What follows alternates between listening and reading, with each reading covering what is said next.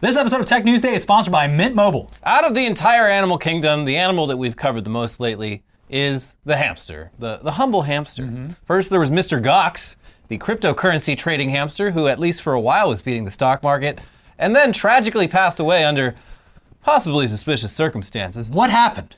Then there was the news that it turns out hamsters can handle their liquor better than just about any other animal, including even us humans. Mm-hmm. Well, here's some more hamster news for you, and if you're a hamster lover, well, you're not gonna like this one bit.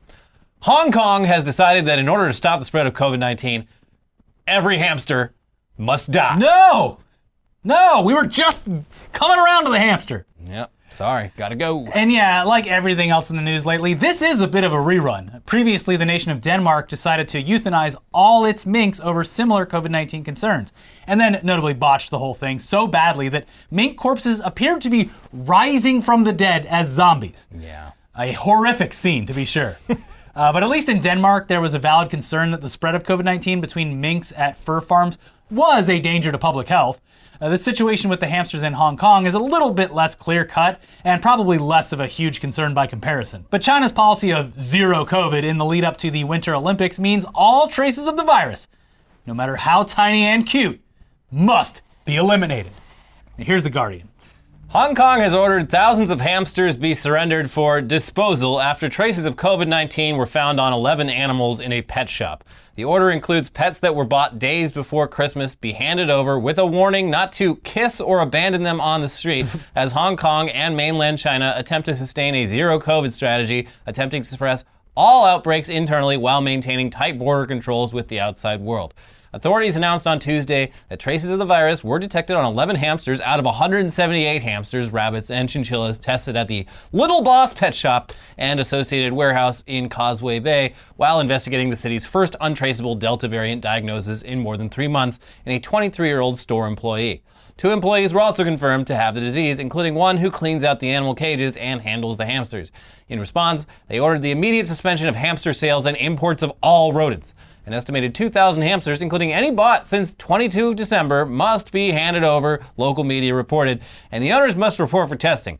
Hong Kong's health secretary, Sophia Chan, conceded there was no evidence domestic animals can pass the disease to humans, but authorities were acting out of caution. We have to kill all the hamsters, I'm sorry. They gotta go. And if this is what they do to hamsters, what are they gonna do to the Olympians?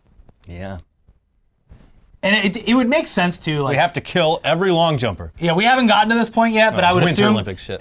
I would assume that the hamsters, like, China's gonna be like, we have to do it in the most inhumane way possible. Yeah. We're gonna get a giant blender, we're gonna throw all the hamsters in it. Yeah, the world's biggest blender. Yeah, it must be created. Get the Guinness people over here. It's a fun one for them, yeah. 2,000 hamsters in a blender. Yeah. So it's not every hamster, though. It's just any hamster bought in the last month, many of which were probably bought as Christmas presents for little kids to keep as pets. Hope you didn't get too attached. Luckily, this was a quick turnaround time. Yeah.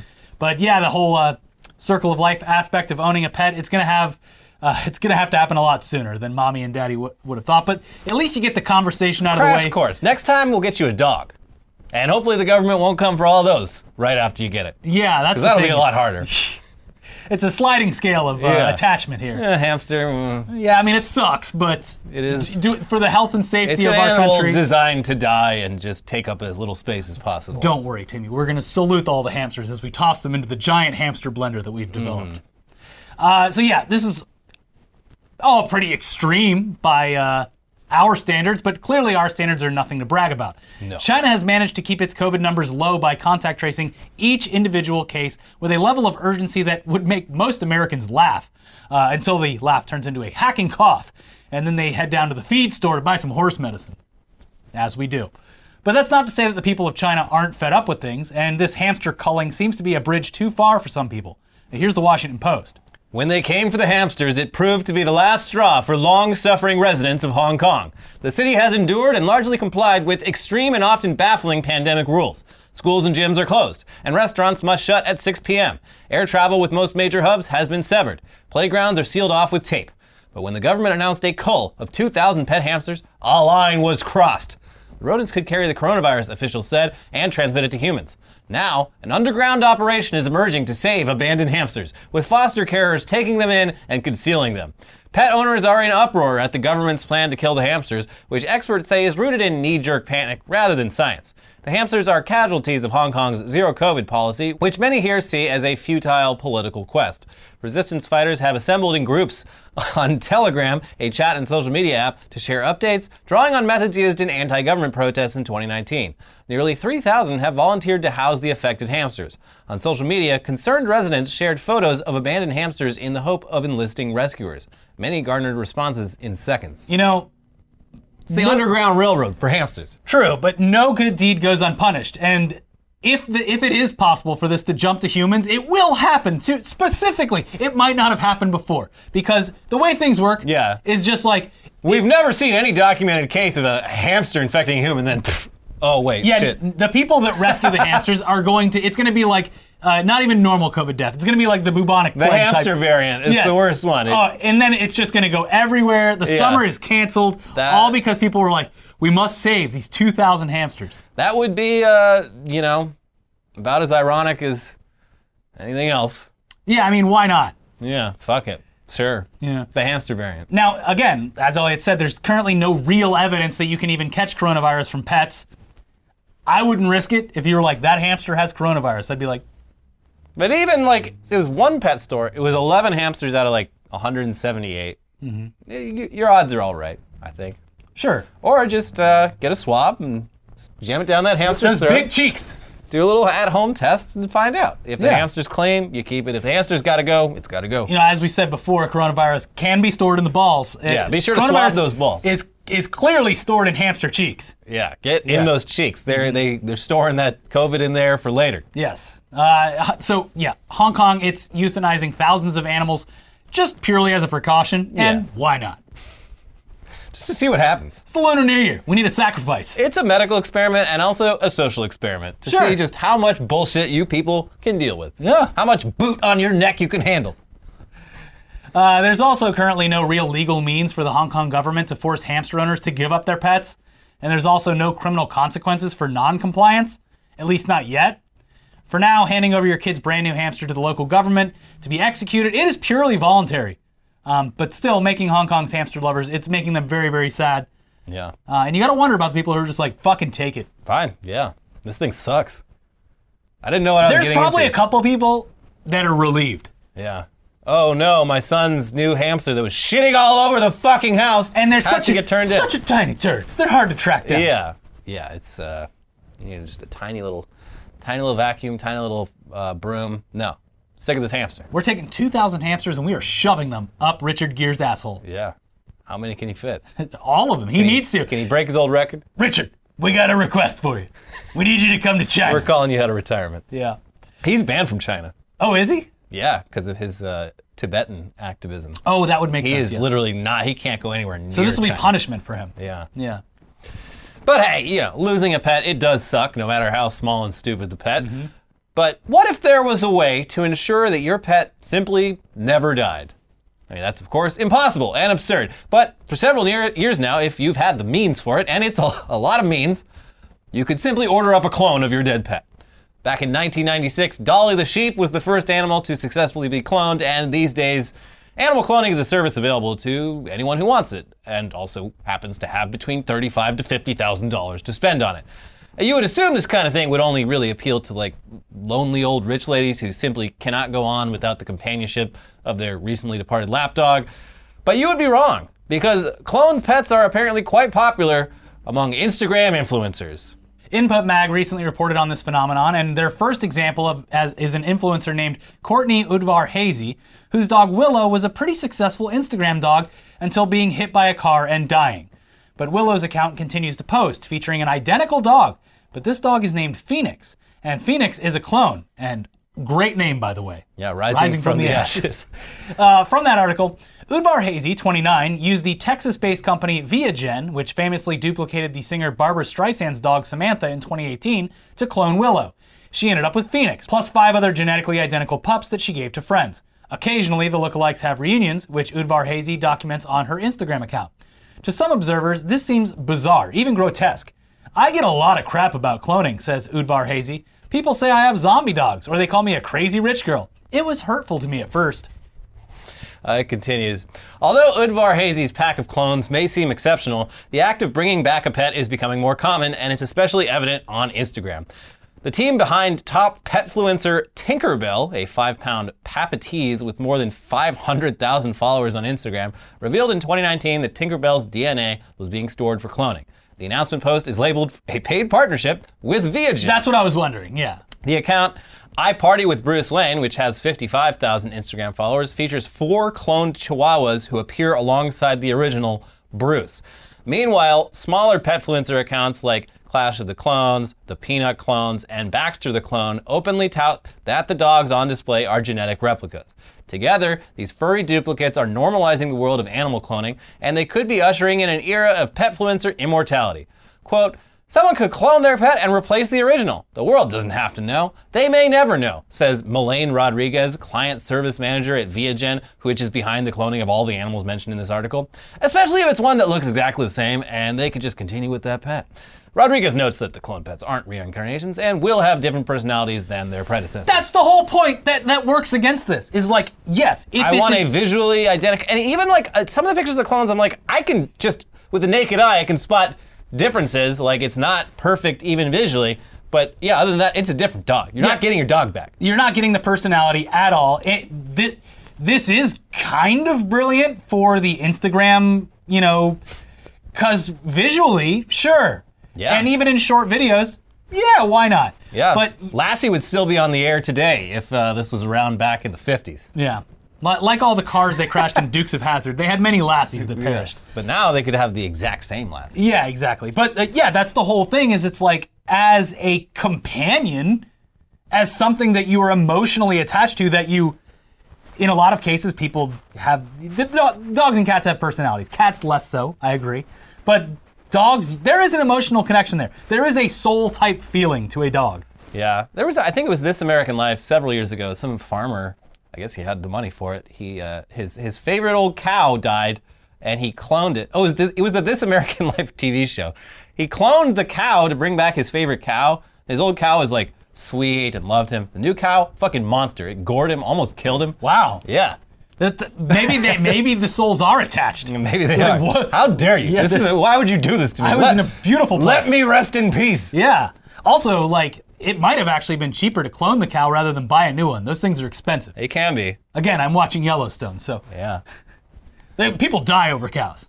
They do. Yeah. Especially if it's a good one. Yeah. Again, so this costs between $35,000 and $50,000 because it's fucking cloning. It's cloning an animal, a living being.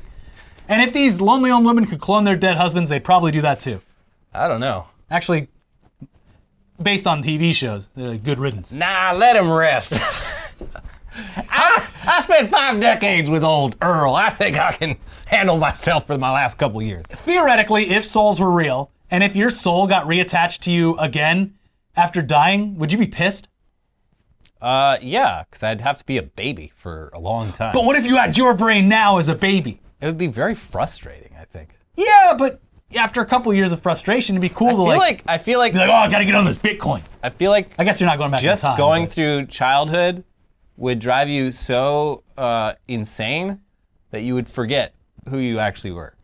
Yeah, Like, maybe. if you put someone in the body of a baby from birth to like age fucking 2, like just being so incapable of just basic shit Speaking? would make you actually lose your mind and would turn you into a baby brain person. Yeah, you'd probably. Maybe reincarnation is real. Maybe every baby born is like fully fucking aware. And that's why they're crying all the time. Like, Yeah. what the fuck is going on? I thought. Oh God, I just shit myself again. Yeah, I mean, I can't control my body. yeah, it would cause like a severe disassociation too. So I don't know. Maybe that is what happens. Yeah, that sounds like hell. Yeah. Damn. And then you turn out like this cow, and you're just like, I'm gonna fucking kill this person. Yeah, how dare you? Yeah. How dare you mess with nature? Yeah. But yeah, the first thing I thought when I thought this was like, oh, this cloning company is just gonna hire influencers to like. It's brilliant on their part. Yeah, because like I said, photos different than actually living with an animal. Yeah.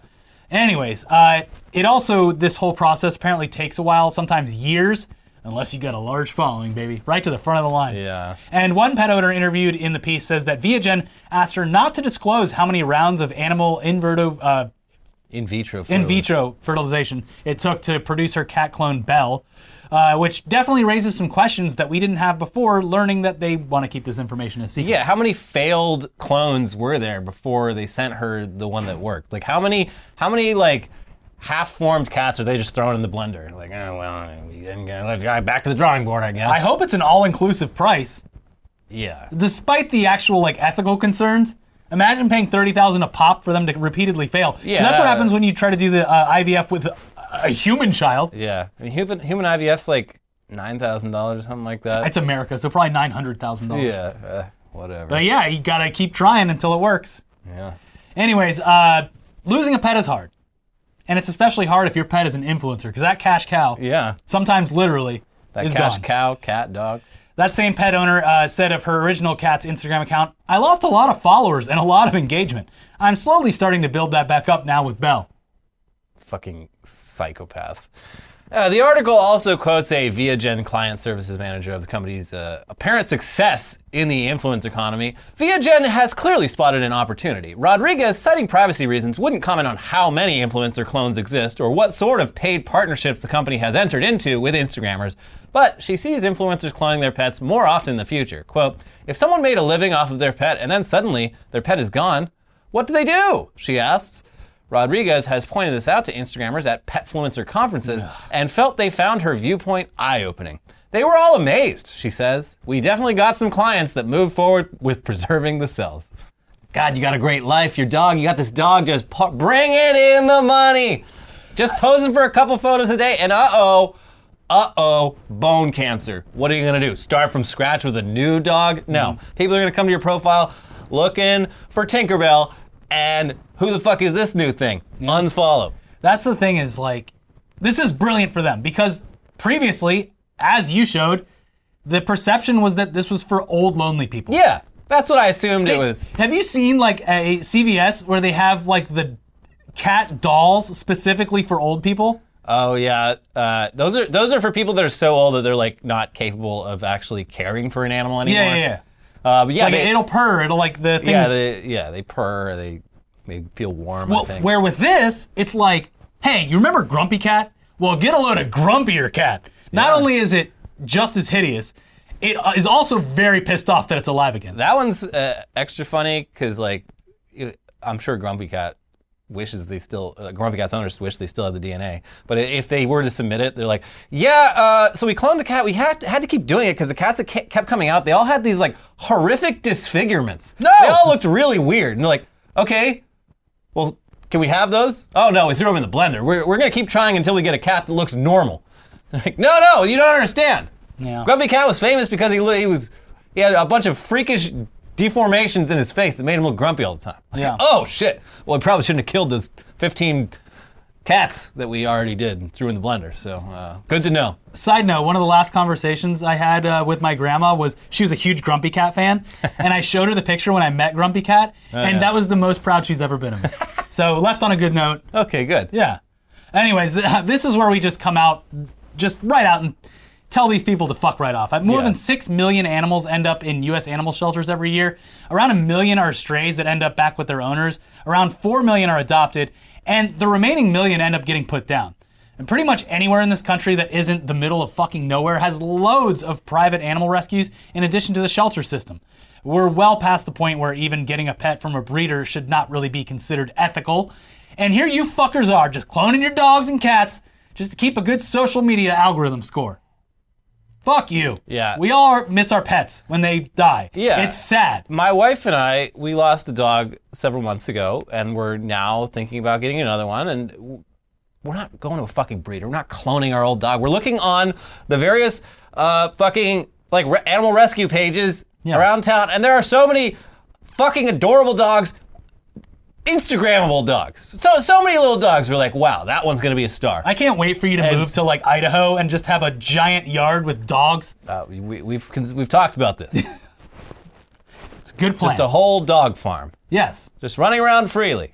Just a piece of hay sticking out of your mouth. Not a clone in sight. Those are my dogs. I'm a dog farmer. And business is booming. Yep. Yeah. Actually, there are dog puppy mills. You don't want to be associated with that. I don't want to be those. No. Mine are all Rescues. spayed and neutered. Yes. Just like Bob Barker told me to. Yeah. There is absolutely no supply chain shortage when it comes to dogs and cats who are in need of a forever home. But there is still a pretty serious supply chain shortage for most everything else. So let's now look at some interesting effects that the supply chain shortage is having on things. Here's one that's actually kind of great. If you've ever owned a printer, you know that the printer companies are the devil. They trick you into thinking that you're getting a great deal on a cheap printer, only for you to soon realize that the printer isn't where the money is. The money's in the ink, you fool, and you're going to be paying out the ass for that ink. Mm-hmm. That's been the case forever, but the addition of DRM has only made things worse by preventing third-party competition and also sometimes just refusing to print due to, like, no toner left, even when there's definitely fucking toner left in there, you son of a bitch. Just print it in red, I don't care. Yeah. Well, enter the supply chain crisis, and now Canon is changing its tune about printer ink DRM, at least temporarily. Cool. Here's Ars Technica. To enforce the use of first-party cartridges, manufacturers typically embed chips inside the consumables for the printers to authenticate. But when chips are in short supply, like today, manufacturers can find themselves in a bind. So Canon is now telling German customers how to defeat its printers' warnings about third-party cartridges. Due to the worldwide continuing shortage of semiconductor components, Canon is currently facing challenges in procuring certain electronic components that are used in our consumables for our multifunction printers, MFP, a Canon support website says in German. In order to ensure a continuous and reliable supply of consumables, we have decided to supply consumables without a semiconductor component until the normal supply takes place again. The chip in question tells the printer when toner levels are getting low, a useful feature, certainly, but one that printer companies often use to lock out third-party cartridges. Without the chip, the printers will say it doesn't know how much ink or toner is inside the cartridge, assume it's zero, and refuse to print. But Canon has been having a hard time getting chips amid the shortage, so the company is telling owners of its Image Runner large office printers how to defeat its own protections against cartridges that don't have chips. All right, you might see on a couple of websites out there the process of how to do this. But listen, we're just gonna level with you. We're gonna level with you. It's actually really easy. Yeah, the first time I discovered that this was a thing, it was like I just had to like open up my printer and just cover something with a little tiny piece of tape, and now it would keep printing even though when it thought there was no toner left. Another company that I think stopped doing it altogether because it was so simple was Keurig. Used to have like a QR scanner or something, and people would just tape an old Keurig thing to the top of it, and then you just shut it and open it. Fucking coffee DRM, fuck off. Like, who cares? Anyways, if you're wondering what the elite hack is for defeating Canon's DRM, apparently you just click OK or I agree or close when the software gives you an error, and that does it. My work here is done. Yeah, I'm not sure if that's like thanks to a firmware update or it's actually always just been that easy to bypass that error message, but there you go. That was easy. So this next supply chain solution, however, is a bit less simple and easy and is arguably a bit dangerous. So tucked into Joe Biden's infrastructure bill is a plan to solve the trucker shortage by putting teenagers behind the wheel. Finally. If they're old enough to shoot people in the Middle East and vote in elections, they're old enough to drive an 18-wheeler. On the road with your family. Still not old enough to drink alcohol or rent a car though, sorry, but they can get behind the 18 wheels of a big old Mac 10. You know, these kids these days, have you seen the amount of sales on American Truck Simulator? They know what they're doing. Yeah, so that's wild. Here's the New York Times. Please, I'd like to know more. People as young as 18 will soon be allowed to drive commercial trucks carrying tons of cargo across state lines under a federal apprenticeship pilot program that is intended to train thousands of new drivers. The Federal Motor Carrier Safety Administration, a branch of the Transportation Department, outlined details for the program last week, setting up training procedures and vehicle safety technology requirements. During the pilot program, which can last up to 3 years, as many as 3,000 young truckers at a time will be required to complete 400 hours of cumulative probationary time with an experienced driver in the passenger seat. After that, until they turn 21, they will be able to drive solo but under continuous monitoring by trucking companies. The legal age for truckers who drive across state lines is currently 21, but those 18 and over can drive commercial trucks within state lines everywhere in the country except Hawaii. Apprentices under probation must drive trucks with forward-facing video cameras and active braking collision mitigation systems and must stay under 65 miles per hour. So, okay. Yeah, okay, it's not as bad as it sounded. at first, I mean, they're not going to just be handing pimply-faced kids a set of keys and an empty Gatorade bottle and telling them to go drive 80,000 pounds of freight across the country. No brakes. Yeah. Still, though, you do got to wonder if maybe the old rules requiring the drivers to be 21 or over were put in place for a reason, maybe? Maybe a safety reason?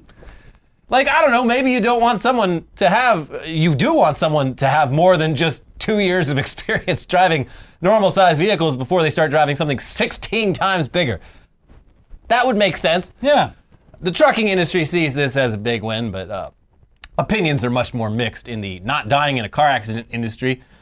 Anyway, back to that Times article. Some safety advocates say that the program is ill-advised and that lowering the age limit for truck drivers would fail to address long-standing aspects of the trade that fuel driver turnover, such as grueling work schedules and inadequate safety technology in trucks.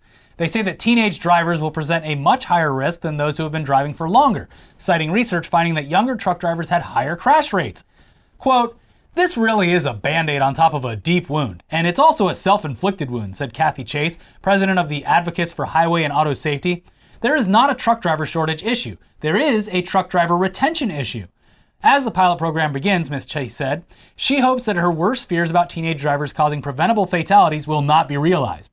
"We think that putting one of the most dangerous driving populations, teenagers, behind the wheel of 80,000-pound trucks will imperil not only the teen truckers themselves," Ms. Chase said, "but everyone on the roads with them." I think she raises some valid points there. So yeah, I don't know, I guess probably going forward, probably a good idea to give those big rigs just a little more room on the road, which you already should be. I always feel bad for these guys when drivers are cutting them off and shit, like... It's terrible in the city. Well, yeah, like the fact that the 5 interstate goes right through LA. Yeah. Makes for... And also Long Beach, all of the freeways going to Long Beach, where the port is. It sucks. Yeah. But once you get out to the Midwest or hell, just east of Los Angeles, it's eastbound and down, baby. Eastbound and down, loaded up and trucking. You ever see the photos of old truckers where it's just like half of their body is aged 20 years more than the other half from their the arm window? is Yeah. skin cancer on the left arm. Yeah, and the sun hitting the side of their face. Yeah. It's crazy. But meanwhile, in a similar vein, over in Australia, Prime Minister Scott Morrison proposed a similar loosening of regulations, but instead of truckers, it's forklift drivers. Ooh. And the plan was to get 16-year-olds behind the wheel. They can't even use the baler. What are you doing giving them a forklift? So this idea has since been abandoned after most people agreed that this was a terrible and dangerous idea. But it's hilarious that this was even seriously floated by a head of state as a solution to the supply chain shortage. Just whatever, it's like a tiny car with giant blades in front of it. How hard could it be? When I worked at a grocery store when I was a kid, I literally had to get an adult to crush cardboard boxes or anything. Things can go very wrong. Very quickly. Yeah. Especially with a forklift. Like, how many videos have you seen where a forklift driver knocks over like oh my God. 4 levels? Yeah, it's just like, it's just dominoes, just the entire inventory crash. Yeah. I mean, look, I hear you already. Sure, over in Germany, they've got 16-year-old forklift drivers, but those are Germans. Built different. And yeah, if you've ever seen the workplace safety film Forklift Driver Klaus, the first day on the job, well, you know that German forklift drivers are constantly aware of what kinds of gruesome horrors forklifts are capable of. Now, if Australia wants to get serious about 16-year-old forklift drivers, they're going to have to commission their own short film in which dozens of warehouse workers are dismembered and impaled due to carelessness. I agree. Then I'll reconsider my stance on this. All of these trucking companies and every other company like this, they're thinking about it wrong. They have to do what Burger King did and go get people in their 70s and 80s to come back to the workforce. Yeah, the old dogs. The youth have failed this country. It is up to you. I forget what the Burger King flyer said, but it was basically like, it almost made it like a patriotic thing to do to come back and work at Burger King at age 78. You answered the call in Vietnam, and now the king. You answered the president's call back in the 60s. Now it's time to answer the king's call. Get back to work. Which is worse? 18-year-old truck driver, 78-year-old truck driver? I'd have to go for safety reasons. I think the 18-year-old would be better. Yeah, the 18-year-old, the issue with the 18-year-old is that they'd be reckless and not have a full understanding of their own mortality and the mortality of those around them. 78-year-old, actually is like physically incapable of safely operating that kind of machine. The only thing that people above 80 are good at doing is running the country. We all know that. Yeah. Oh, It's what they're best at. Are they good at that? That's their calling. Is that something they're good at? You're really not good at running a country until you hit 69, 70. And after that, it just gets better. It actually gets better. We're going to have a 100-year-old president in my lifetime. Probably in 2 years. They're like, oh, I know where we fucked up. They weren't old enough. I want to see Chuck Grassley run for president in 2024. Betty White was this close. Yeah. She was going to run. That's what everyone was saying. They're like, finally, she's old enough. Yeah. We need a president that claims they're only surviving because they drink 3 Dr. Peppers a day. Yeah. We need Immortan Joe. Someone just hooked up to like hoses and pipes and masks. Someone with no shame that just wheels a fetus around with pipes going into them. Presidents aren't old enough. Yeah. These are rookie numbers.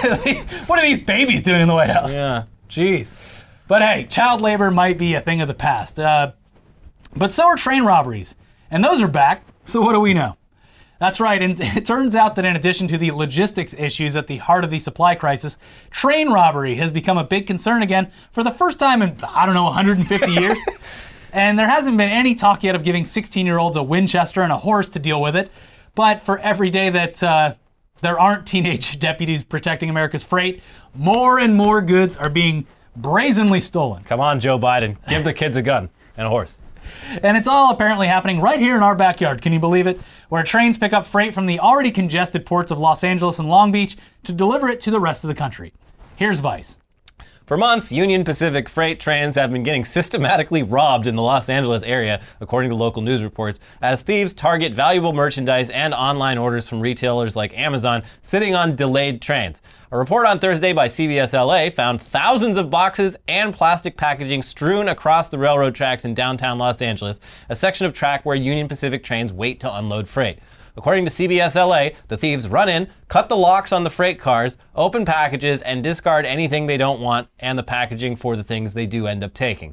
A tweet about this story from CBS LA's photojournalist John Schreiber went viral Thursday night. As of this writing on Friday morning, it has more than 17,200 retweets, and the attached video has 2.3 million views. Well, now something has to be done because it went viral. It's viral now. Yeah. And yeah, the videos posted by CBS LA's John Schreiber are fucking wild. The train tracks are absolutely littered with torn up packages pulled off of trains. And Vice also points out that this isn't isolated. There's been similar reports over the last few months of other package graveyards along train tracks in other parts of LA. NBC4 even got video of the thieves prowling the tracks. Do they have bandanas on? Yeah, I think some of them did. Yeah, because you have to wear masks now, so why not make it a bandana? Yeah. You are a bandit. Yeah, as for how something like this happens, well, it does all kind of come back to the very same supply chain issues that it's worsening, particularly the long-running issue of LA's ports being already too congested even before all of this. The railways get so backed up that trains frequently have to stop completely, and that's when the thieves just hop on and grab as much as they want. A lot of people have been wondering why they don't lock the doors, and that's a great question. Yeah, I mean, it sounds like maybe they cut the locks, or I don't know. It seems like there's probably a way to lock them in a way that isn't easy to open, but... Well, it was like, for like 100 years, we didn't have to worry about this anymore. Yeah. Yeah. Had that one sheriff. How could someone rob a train? Trains are always moving. Yeah, but having to unlock every one of those doors at their destinations, it'd probably slow things down even more, especially after they've been sitting for so long, so... Yeah. People have also asked why the police don't seem to be doing anything about this, and, well, funny answer to that. Here's the article again. Part of the problem appears to be a lack of clear responsibility for who should be policing the tracks. Union Pacific has its own police force that is responsible for crimes committed against the railroad. Oh boy, you have messed up. You have committed a crime against the railroad. High crime.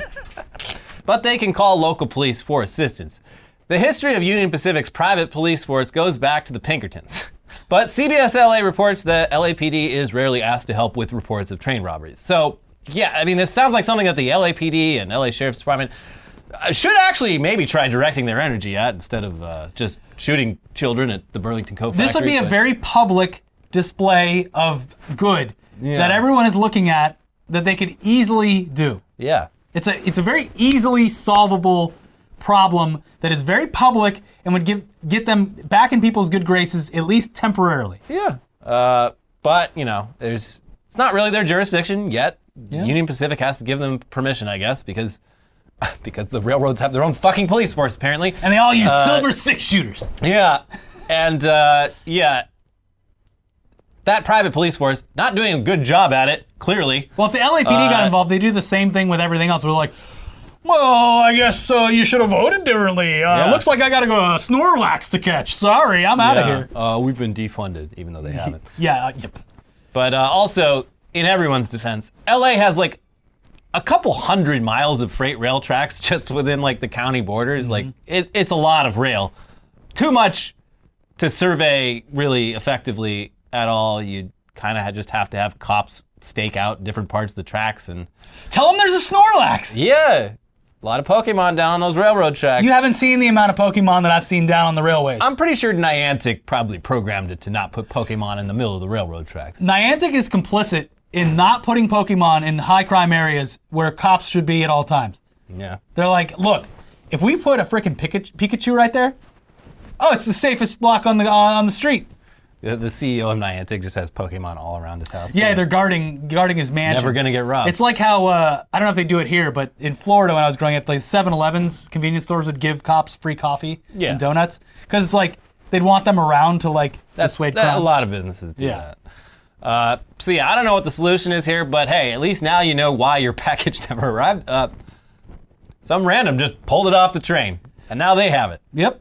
Well, there it is. And guess what? You probably didn't need it anyway.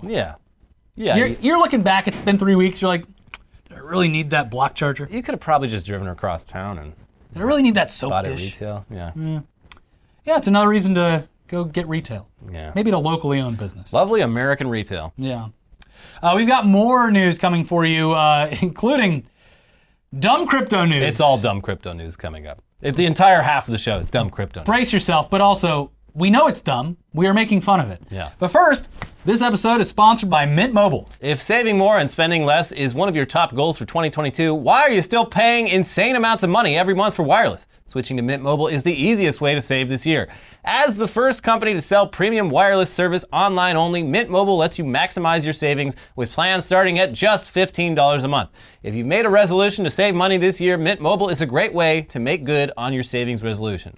For people looking for extra savings this year, Mint Mobile offers premium wireless for just $15 a month.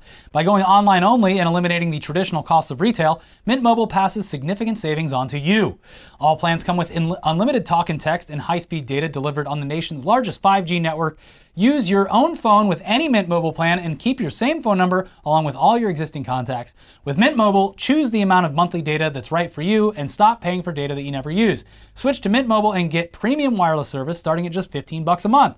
To get your new wireless plan for just $15 a month and get the plan shipped to your door for free, go to mintmobile.com/newsday. That is mintmobile.com/newsday. Cut your wireless bill to $15 a month at mintmobile.com/newsday.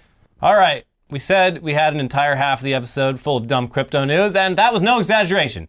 Crypto news does not stop, and it's all extremely dumb. As a little appetizer before we get into the main course, here's some news about an old character that we haven't heard from a whole lot lately. Olympic swimmer and dumbass Ryan Lochte.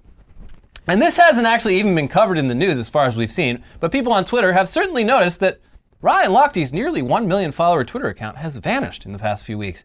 And meanwhile, an account called Crypto World has appeared out of nowhere with all of Ryan's old followers and also all of Ryan's old tweets. Now, it's unclear what's going on here. It's especially bizarre because Crypto World hasn't even posted any new tweets since the switchover.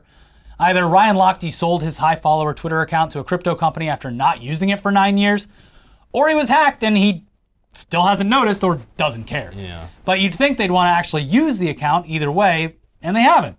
It's very strange, but hey, speaking of Twitter, they just introduced a hot new feature for more easily identifying users who should be avoided at all costs. NFT profile pictures. They did it, everyone. The premonitions have come true. NFT profile pictures are a thing now. Yeah. Of course, the NFT people have been using hideous NFTs as their profile pictures this whole time, but they weren't verified. Now they're verified. Now they're verified on the blockchain. And NFT owners who link their wallet to their Twitter account get a hexagon around their pic instead of a usual circle. so that everyone knows that they did in fact pay tens of thousands of dollars for that shit. It's a clear indicator. Yeah. Now, this is kind of brilliant on Twitter's part, at least financially, because in order to get the hexagon profile pic, the user has to buy Twitter Blue, the monthly subscription service that offers a few nice features, but otherwise hasn't really been all that appealing to very many users, even at just $2.99 a month. Most people have no use for this, but now a bunch of crypto bros do. Yeah. Twitter's full of NFT bros, and now those NFT bros will pay, or they risk being shunned as a poser by their peers. If you are a crypto person that doesn't Get out of here, circle. Yeah, that's the thing is if you don't have that, no one is going to take you seriously in the crypto world. Yeah. It's like the opposite of a scarlet letter. Yeah. For the rest of us, though, this has the potential to make Twitter even more annoying than it already is. This would be fine by me if Twitter also introduced a feature to automatically hide or block the accounts that have the hexagon, but they didn't do that for some reason. Luckily, though, there are several third-party solutions to this very problem, and the introduction of these hexagon profile pics will actually make them even more effective than they were before. Yeah, it's like blocking the egg. Yeah. Back then. There's NFT artist and crypto bro blocker, which is very customizable and can just completely block all users with even a hint of crypto on their profile, or just block the ones with the hexagon. The Chrome extension Better Tweet Deck can be set up to automatically hide all users with hexagons, and there will surely be more to come as the verified NFT profile rollout continues. Twitter isn't just exploiting this grift to make money, they're also giving programmers something to do, which is nice. But even if you choose to coexist with Twitter's verified NFT holders, there's still plenty of ways to bully them. Like this updated version of the laser-eyed crab meme, silence, hexagon. And this was Twitter's chance to raise the price of a feature that no one was using.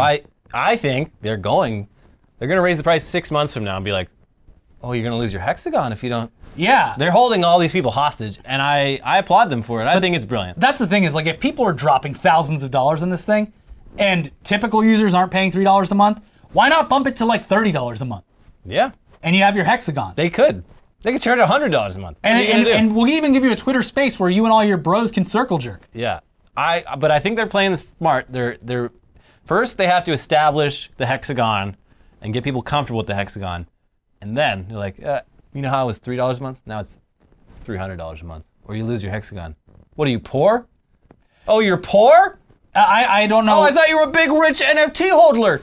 I don't know exactly how it works, but like also the idea of connecting a crypto wallet to Twitter of all places just doesn't seem like the most secure. It's just another vector for being hacked. In addition to just every fucking week, someone gets someone with way too much shit sitting in one crypto wallet gets their Discord, gets socially engineered on Discord and loses a bunch of shit. So now we got Twitter for that shit as well. Yeah.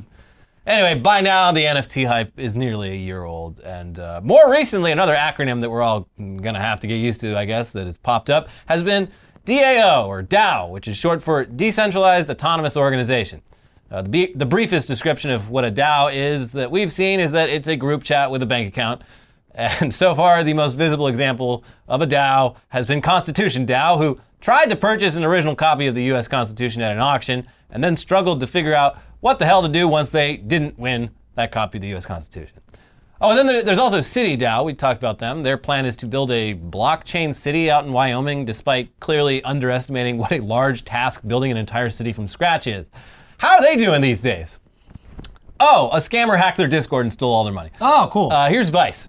The attack worked by compromising the Discord account of a moderator, a core team member, and an early investor who goes by Lions800. They detailed the angle of attack in a Twitter thread the following day. First, the attacker posted a doctored screenshot showing a conversation with Lions800 in another Discord server, claiming that he was scamming people there. Lions800 offered to prove it wasn't him and got on a voice call with the scammer, who convinced the moderator to let them inspect their console. From there, the scammer obtained Lion800's Discord authentication token that let them hijack the account. In a tweet, Lions800 described this as a ridiculous security breach from Discord. No, you fucking idiot. This is social engineering. Yeah. From here, the scammer launched a webhook attack to exploit City DAO and Bacon DAO, a group that describes itself as an investors guild that educates its members, where Lions800 is a co-founder. Webhooks are best thought of as tools that connect Discord servers to other websites, and are often used to send automated messages and updates. The hacker used their control of Lions 800's account and Discord to issue fake announcements across channels with bots that carried malicious links for a fake land drop of CityDAO's NFTs representing parcels of land. Within the space of a day, the hacker's wallet received 29.67 ETH, just shy of $100,000, and has continued receiving funds.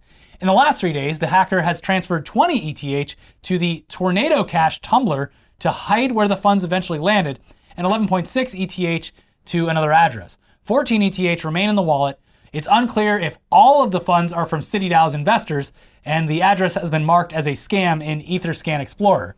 I've seen this happen because when Solana came out, I was like, I'm going to look at this and at least know what I'm talking about here with what's going on.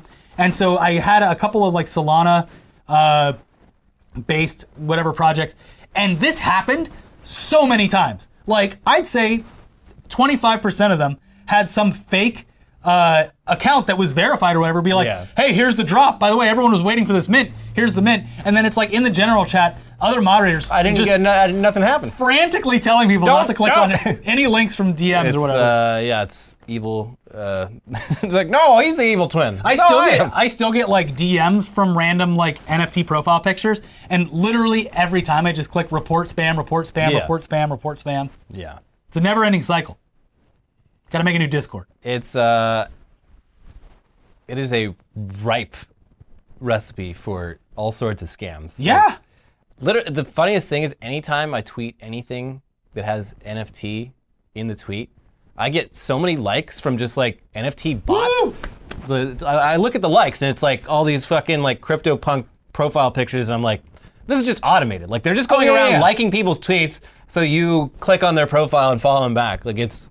Oh yeah, no, and in these Discords, shady. it's everyone just shares whatever their mint picture is, and they're like, oh, everyone come retweet mine, I'll retweet yours. It's like this. It for a lot of people that don't have it's like the flat Earth shit, and the birds aren't real shit. Yeah, it's a place to belong. The entry fee is owning one of the NFTs, so it's. Yeah. Look, it's their money. I don't care, but it is ripe for scam. You have to be careful if you're doing this, and it's volatile. So in all aspects, be careful. Anyway, the lesson here is summed up perfectly by the author of the Vice article. The ease with which funds were stolen and a community duped, most of the ETH transfers happened in the space of 1 hour, suggests that building a city on the blockchain might not be the wisest endeavor if you're also using a gaming chat application to do everything. And okay, so sure, building a city might be too ambitious for a DAO. But what about something simpler, like managing a hot intellectual property? You guys all saw Dune, right? It's gotta be easy. Dune, it was one of the best and most highly anticipated sci-fi releases of the last few years. Well, guess what? Some crypto nerds, they own it now. A DAO bought Dune. That's it. Crazy. They own Dune now. Yeah. But hold on, that doesn't really sound right. Are you suspicious of this? Because I am. I'm skeptical. The film and TV rights to Dune are definitely owned by Legendary Entertainment, and most of the rest of the rights to the IP are controlled by author Frank Herbert's son.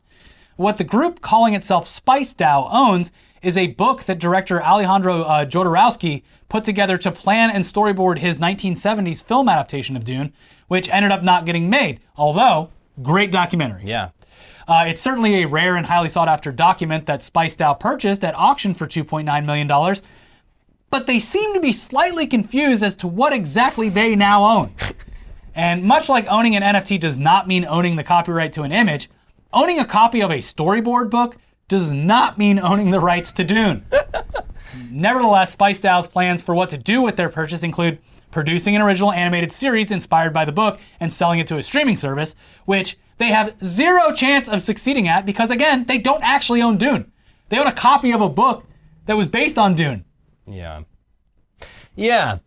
So Spice DAO was mocked relentlessly for their apparent misunderstanding of how intellectual property works, for paying 100 times the auction's asking price, and for apparently not knowing that scans of the book's pages have been available online for over 10 years.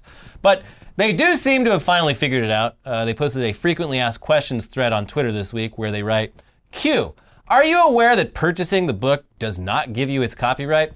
A, yes. After 2 months of outreach, conversations with former business partners, and consultations with legal counsel, we were not able to reach an agreement with any of the rights holders involved in the creation of the contents of the artist's book. I love that specifically noted former business partners. Yeah. So they, based on that answer, they definitely, at least for a little while, did think that they might have bought the rights to Dune for $3 million at an auction, which is incredible. Step 1, sue Warner Brothers. Yeah. Your Honor, you'll see that we are in possession of the book. Where's Warner Brothers' book? Can you submit your evidence? It's this USB stick right here, Your Honor. Now, it's unclear what they plan to do with the book now that they've spent the $3 million and don't actually own the intellectual property that it contains. They can't even make NFTs out of it without risking being sued. Hopefully they go ahead and make the high quality scans of the whole thing. That'd be great, because the ones that are out there right now, they aren't the best quality. But otherwise, this is just a bunch of randos in a Discord server who own a very rare book that they can't exactly share in any meaningful way because they're just a bunch of random people on a Discord server. Yeah. But if nothing else, this news is a great reminder. Jodorowsky's Dune is a fantastic 2013 documentary that you should definitely watch.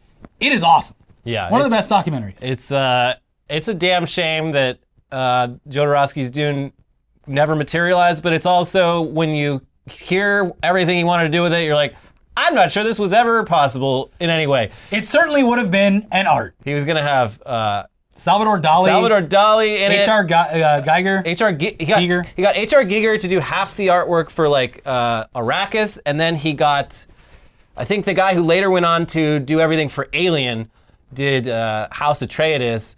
Alien's H.R. Giger, isn't it? Well, no, another guy, the guy who designed like the Nostromo. Yeah, and Dali wasn't doing art for it. He was going to star. Yeah, he was going to star in it. Pink Floyd doing the Mick soundtrack. Jagger, yeah.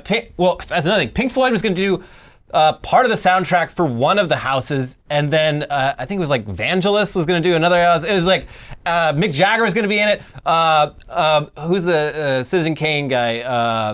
What the fuck is his name? He was going to be The Godfather? No.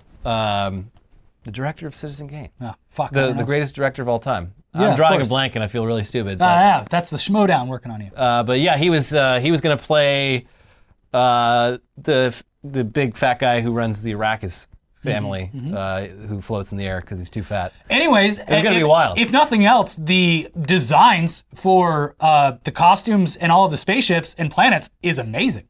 Yeah, no, the amount of work, like. This would have like made Star Wars look like a fucking joke. And when I watched the movie, I was like, I want to see that fucking book. They should sell copies of this book. And for some reason, they still haven't, probably because of all the like, it's not just the Dune intellectual property, but it's all the artists and whatnot who worked on it. Yeah. But they really should, someone should figure out a way to publish that book, because I would definitely buy it. It's literally like a comic book. He storyboarded every fucking shot he wanted to put in this movie. Over like a decade. Insane. It's beautiful. So that's worth checking out. Man, they're going to yell at me so much, I still can't think of it. What is his fucking name? Paul Blart. Oh, God, no, not Paul Blart.